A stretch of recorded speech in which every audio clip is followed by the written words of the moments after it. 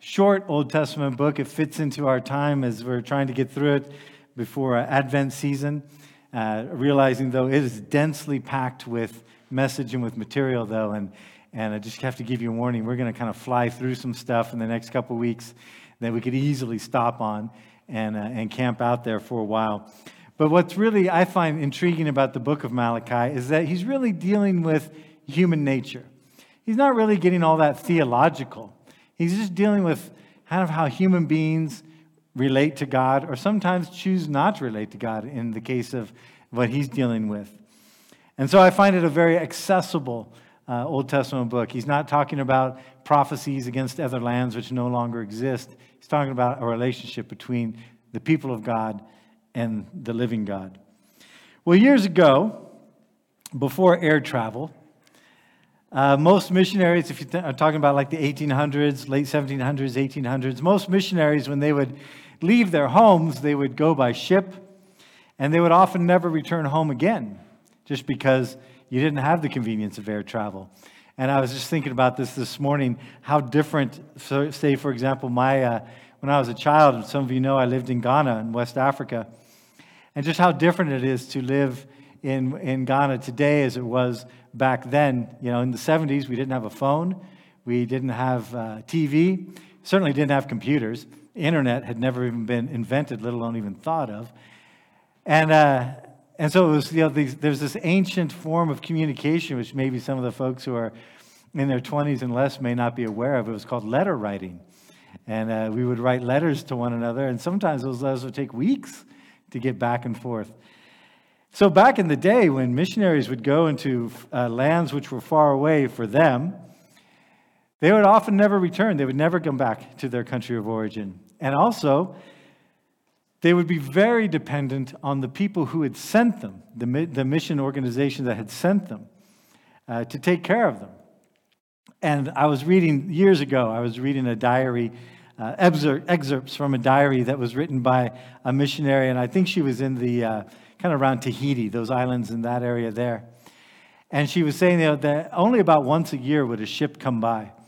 And sometimes on that ship, though, there'd be barrels of materials that the missionaries could use, simple things like paper and pens and ink, things like that you just couldn't get on the islands. But also things like clothing and that sort of thing was in there. Maybe occasionally they were hopeful that maybe a toy or so for the children. Oh yeah, that's fine. I think Ava went and got us worked out.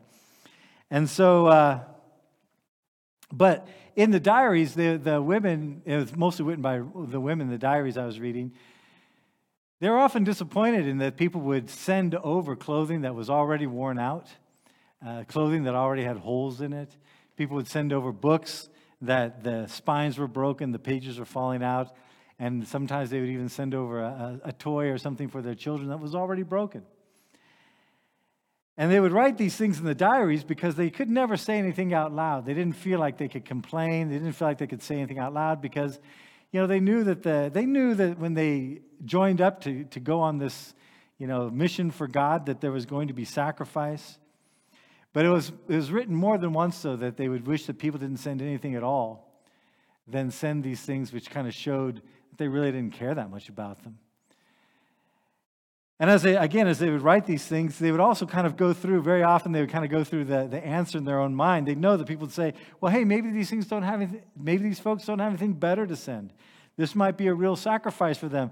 And like sometimes one would say, and this may be true because it's been a long, long time since we've been back home. But you could tell they don't really believe this because they know this isn't true. And so they kept quiet and they confined their disappointments to the diary, thinking no one would ever read these. Well, today as we continue through the book of Malachi, we looked last week at the attitude that people had toward God, which was sort of a, what have you done for me lately attitude. And the next attitude that Malachi deals with and addresses is this idea of honoring God. How do we honor God? Do we honor God? And the problem with the people at the time, in Malachi's time, is they were trying to honor God by doing as little as possible. So let's read the passage. It starts in Malachi chapter 1, verse 6. A son honors his father, and a servant his master. If I'm a father, where's the honor? Due me. If I'm a master, where's the respect? Due me, says the Lord Almighty. It is you, O priest, who show contempt for my name. But you ask, how have we shown contempt for your name? You placed defiled food on my altar. But you ask, how have we defiled you? By saying that the Lord's table is contemptible. When you bring blind animals for sacrifice, is that not wrong? When you sacrifice crippled or diseased animals, is that not wrong? Try offering them to your governor. Would he be pleased with you? Would he accept you, says the Lord Almighty? Now implore God to be gracious to us. With such offerings from your hands, will he accept you, says the Lord Almighty? Oh, that one of you would shut the temple's doors, so that you would not light useless fires in my altar. I am not pleased with you, says the Lord Almighty, and I will accept no offering from your hands. My name will be great among the nations, from the rising to the setting of the sun. In every place, incense and pure offerings will be brought to my name, because my name will be great among the nations, says the Lord Almighty. But you profane it by saying that the Lord's table, it is defiled, and of its food, it is contemptible. And you say, what a burden. And you sniff contemptuously, says the Lord Almighty. When you bring injured, crippled, and diseased animals and offer them as sacrifices, should I accept them from your hand, says the Lord? Cursed is the cheat who has an acceptable male in his flock and vows to give it, and then sacrifices a blemished animal to the Lord. For I am a great king, says the Lord Almighty, and my name is to be feared among the nations. Now, most of us have heard this little phrase here, give credit to whom credit is due. You know, it's that idea that we should be willing to acknowledge a person's legitimate claims to authority or respect. And when it comes to God, one of the questions that creation has been asking and has asked pretty much since the very beginning is, well, what does God do? What does his do? What does God have a right to expect from us? And before you get into this idea where he says, well, he's talking to the priests here, so he's not talking to people like us. We'll go into it more next week, but there's this concept within Christianity called the priesthood of the believer. And so just remember this, we are priests in Christ. And if you're trying to kind of wiggle out of this idea by saying, well, I'm not a priest, this doesn't apply to me, then you have the very attitude that this passage is speaking against. Now, I've noticed over time that people approach the idea of what God is due in a variety of ways. Some resent it. Some resent the idea that God requires anything of them. They'll say things like, well, God is God. Why does he need anything of mine? And usually people get wound up in this way when they're talking about money. But God isn't just talking about money here. Sacrifice isn't just a sacrifice of money. It's also our time, our talent, as well as our resources. And so for the rest of this sermon, I'm just going to refer to money as part of our many resources. Because this isn't just about tithing or money. Now, he gets into the tithe, Malachi, later on, but we won't get there for several weeks. But this idea, why does God need anything of mine? If anything, God should give to me. If he's truly the God of the universe, why does he need anything from me? And then you have others that deal with it. It's a little less angry, but it's kind of a false humility. They'll say things like, oh, well, I'm sure little old me doesn't have anything that could really help out the kingdom of God. You know, I don't really have anything to offer. I'm just a humble person with nothing to really give of myself. I'm sure God can find better people. You oftentimes hear this people philosophizing their way out of things like service. You know, I can't help out in the church. I don't really know much. I'm sure there's better folks out there that can help. Then you have some that kind of almost make fun of God about the idea. You know, what, he can't function without my participation? Is this the kind of God we worship? Is he this weak that he needs me in order to bring forth his kingdom of God? Do I worship a weak God? And then you have those who kind of view God as almost like a mob boss, extorting them, saying things like, well, if I don't give to God, then he's going to take it from me. And if he takes it from me, he'll take more than what I was supposed to give, so I better give it to him, or else he's going to come down hard on me, as if God is kind of running some divine protection racket.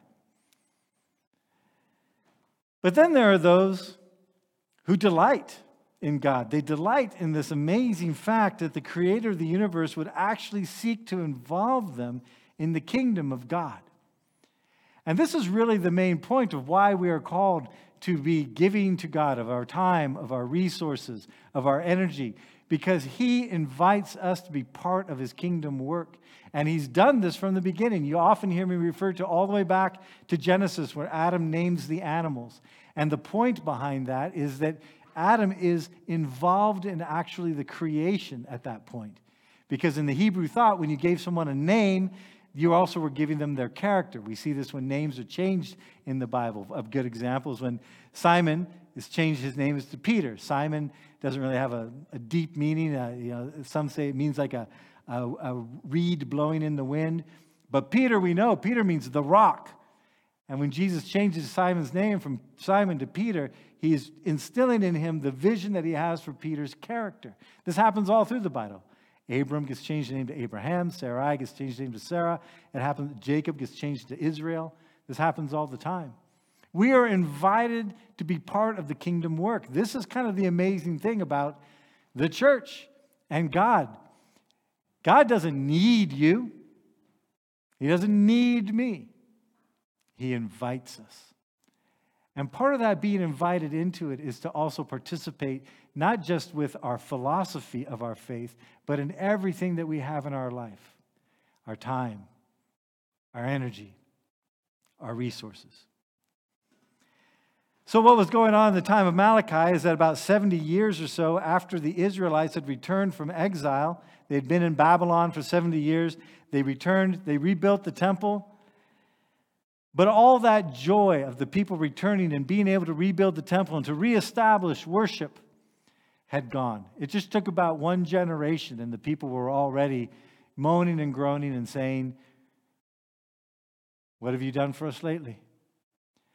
And they were already in the place. They had gone from the place of offering the best they had when that new temple was inaugurated to offering the least that they had. This generous outpouring of joy which had inaugurated the second temple had now dried up to a pathetic line of the lame and the blind and the diseased sacrifice. And so, this is what Malachi, God is addressing through Malachi. A son honors his father, a servant his master. If I am a father, where's the honor due to me? If I am a master, where's the respect due me? Says the Lord Almighty. It is you, O priests, who show contempt for my name. I find the attitude that is the most glaring when I look at this passage and read it and kind of bring it into myself. How does this affect me? How does this reflect on my own life? Is that there's no humility in the people. You know, when you're humble in a healthy way, when you're humble and part of what humility in a healthy way has is an ability to acknowledge and recognize authority that is rightfully in its place. Our societies now, at least the Western societies, don't like the idea of authority. And frankly, our authorities have abused the idea so much that there's good reason why people don't trust authority anymore. But in a righteous system with a healthy respect of humility, there is a understanding and a recognition of authority. And the people aren't recognizing the authority of God anymore. I found it interesting as I was preparing this that in Semitic culture, which is what the Hebrews come out of, that honor is expected before love. It's interesting, the commandment about parents is honor your mother and your father so that it will go well for you. It's not love them, it's honor them. Because I think sometimes love is a more complicated emotion. Love is like, you kind of, sometimes some of you have parents that are difficult to love. But honor is due no matter how we feel emotionally. There was this lady in our church when I was in Oregon, and she had kind of an abusive background a little bit. And one day she felt impressed by God that she should honor her parents. And she talked to me about it. And she says, what should I do? And to be honest with you, my particular culture doesn't really understand honor as well as I think it's understood in, like, say, African cultures, Indian culture. There's more of a concrete understanding of honor. And so we talked about it. And what she ended up doing is that she put together a bunch of pictures and she wrote this thing out to them, telling their parents who were not nice to her. They were kind of abusive to her, emotionally abusive to her, telling them what she was thankful for. And she went through everything she was thankful for. She made this little video presentation and gave it to her parents and sat through with them while they watched it. And I found that to be, in her attitude, like, I need to do this. It was the first time I had ever heard of anyone doing something like this. And I found it, I don't want to say refreshing, but I found it challenging in a very positive way that she could set aside her hurt and still see the places to give honor. These folks are worshiping the Almighty God, the God that took them, brought them back from exile. You can say, well, God put them in exile. No, their sin put them into exile. God's grace brings them out, reestablishes them. Again, as I mentioned many times, something that just doesn't happen normally in history. And yet they still were holding God in contempt. And yet when they're accused of this, in their lack of humility, the people don't accept God's accusation. Instead of just falling on their face and saying, forgive us, Lord, they are willfully blind. They choose to be blind. And they just pour out a bunch of self-justification, which again illustrates their lack of honor towards God.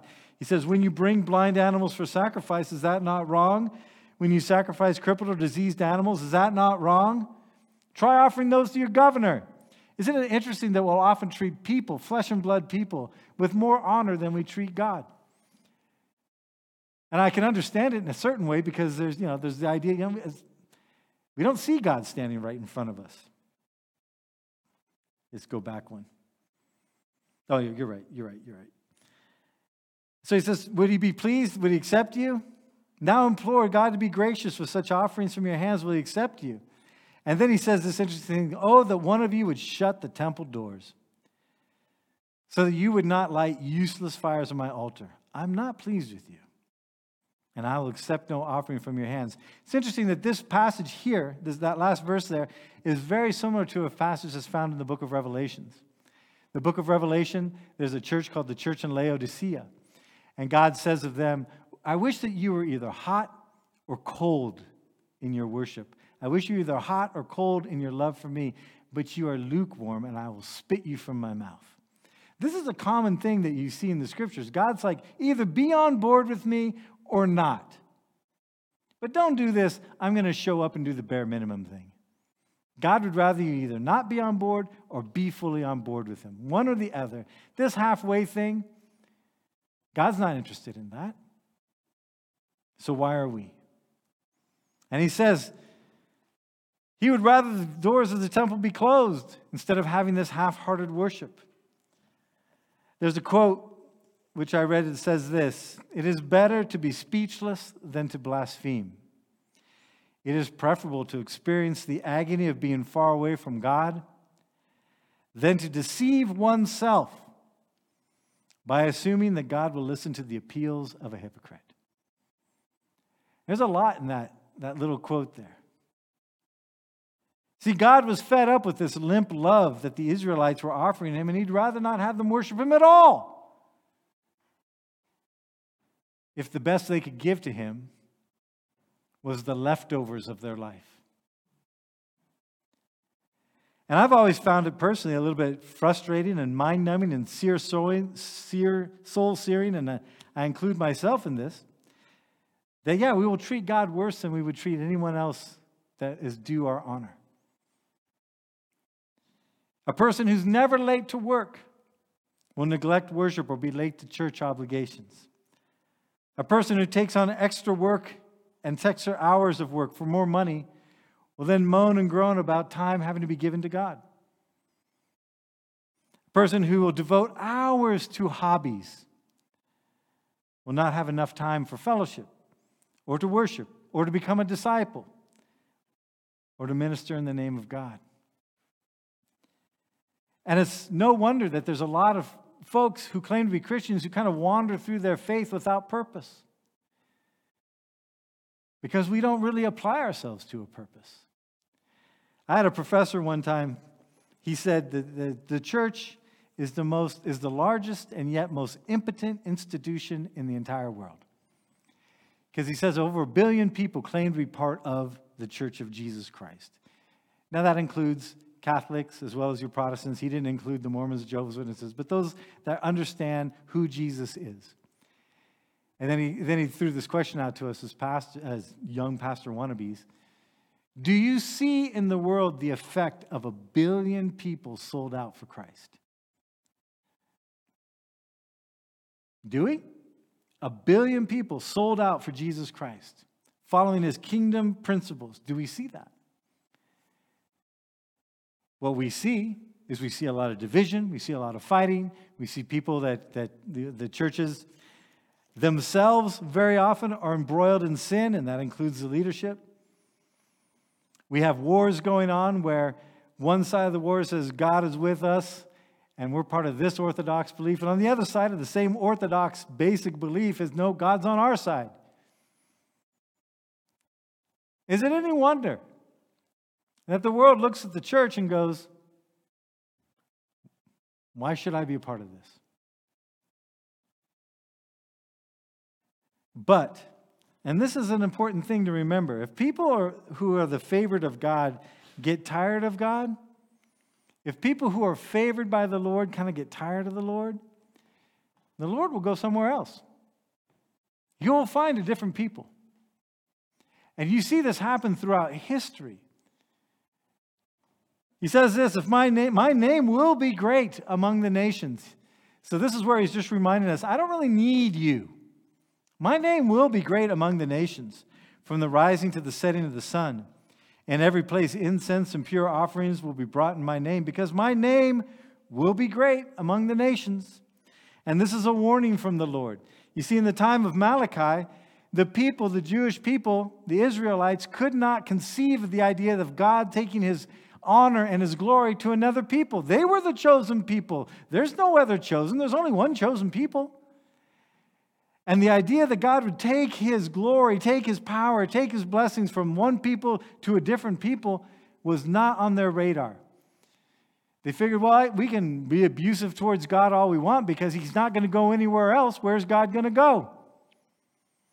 And what we see happening through Jesus Christ is when the church is opened up, when faith and hope is opened up, not just for the Jews, but for the Gentiles, where does the church then begin to grow the most powerfully and the most explosively?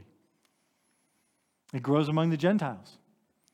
But before we get all happy and proud of ourselves, as most of us don't come from a Jewish background, you can look at almost every movement of God, and movements which started out with passion and with power and with zeal, people willing to sacrifice and give of themselves.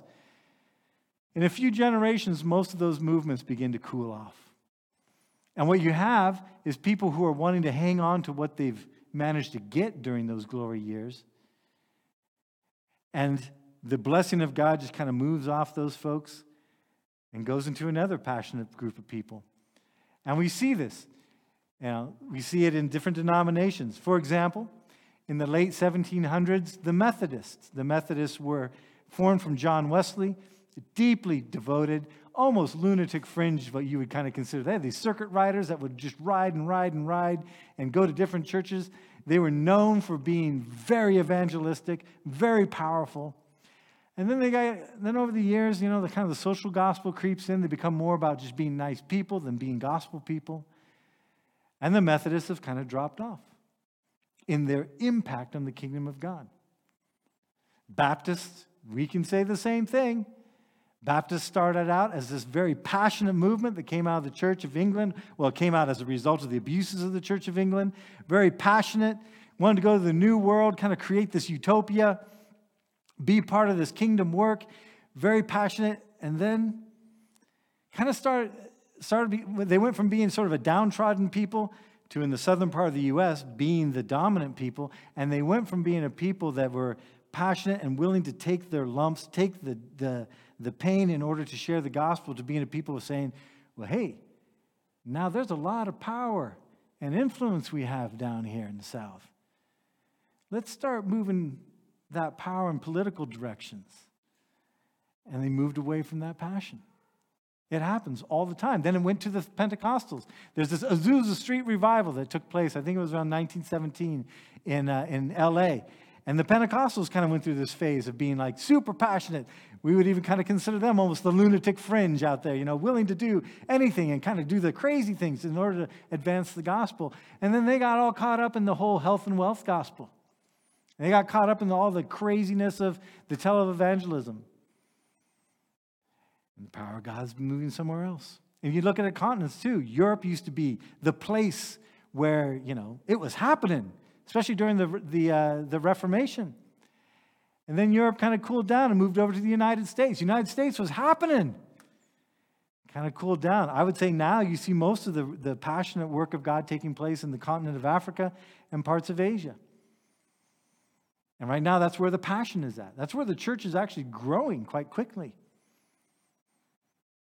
But God doesn't just kind of hang around and look at a bunch of people that don't really care to be involved with him and say, oh man, come on, come be a part. He does that for a little bit. Then he moves on. Because he knows that there are people out there who have a passionate heart for him and a willingness to follow him.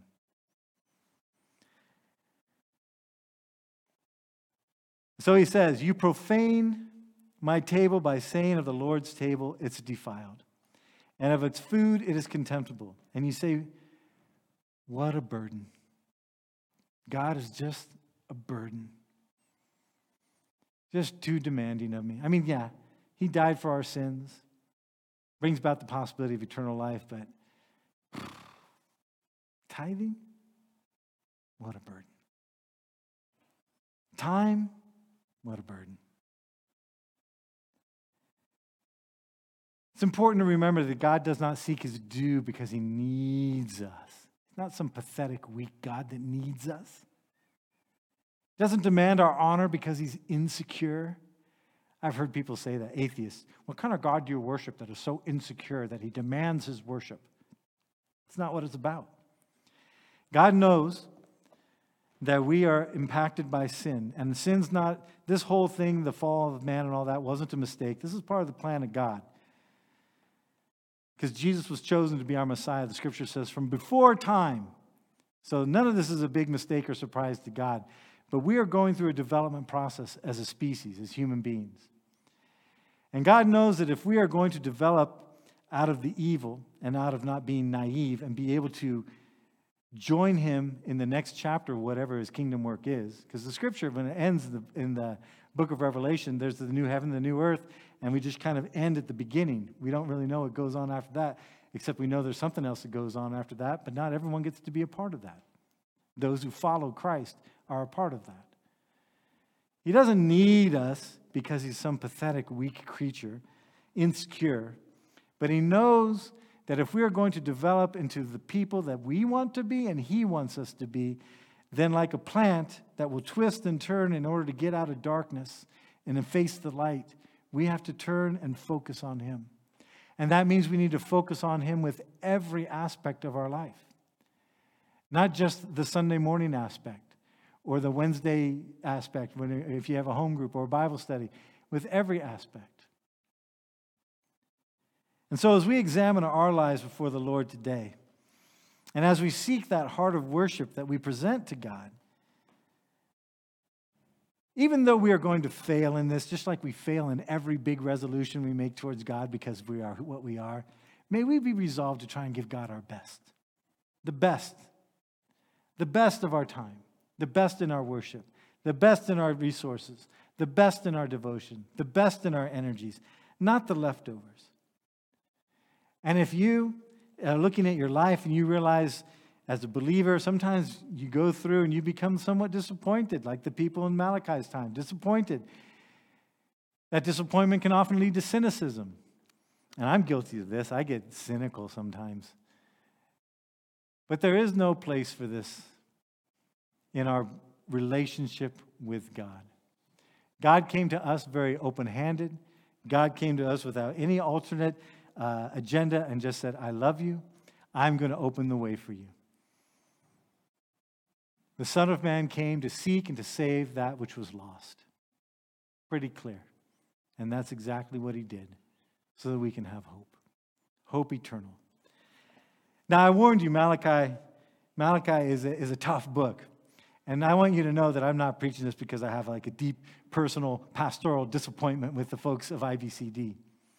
I don't. I think IBCD is a great church. It's wonderful to be a part of. But IBCD has the human element in it, just like any other church. And part of that human element that brings up every now and then is the place of, well, where are we really devoted? Are we devoted to the kingdom's work? Do we believe that our life is leading to something greater, or are we just kind of muddling through this and we hope that the whole Jesus thing makes this life easier or better somehow? We're called to a bigger vision than that. We're called to a bigger vision than just trying to muddle through. We're called to being part of the eternal kingdom of God. And that is an awesome thing. He is our King. May we give our King the very best. Let's pray. Father God, we thank you for your word, and we thank you for guys like Malachi, prophets that, boy, I don't know if I'd want to sit down and have a cup of coffee with this guy, but he speaks truth. I know he speaks truth because he speaks to my own life. And if for no other person in the room that this is meant for is me, then I can still say he's speaking truth. Because I can see myself in here, and I think most of us can see ourselves a little bit in these places. Maybe not everywhere, but we have our moments. And Father, we want to lift up to you this church that is made up of people that come from all kinds of different backgrounds. And I pray that you would help us to continue to be focused on you and what your desires are for us, to reach the nations with the gospel, and for us to grow as disciples and to make disciples. And we have this situation that you've given us where the world comes to us. You've given us an amazing situation where we have children. You've given us the right and the privilege to form the next generation of faith. And it's going to be tougher. Those kids are going to have a tougher time than my generation, my parents, my grandparents' generation. We need to prepare them. And we thank you that you've trusted us enough to bring children into our congregation. Lord, we thank you that we do have this place to worship. You've given us this resource. Help us to be generous and open-handed with it. And Lord, we pray that as a church, we would be willing to do soul searching, not just once a year or every now and then, but may we all be willing to do soul searchings as individuals and as the corporate body of Christ that is this particular church, IBCD.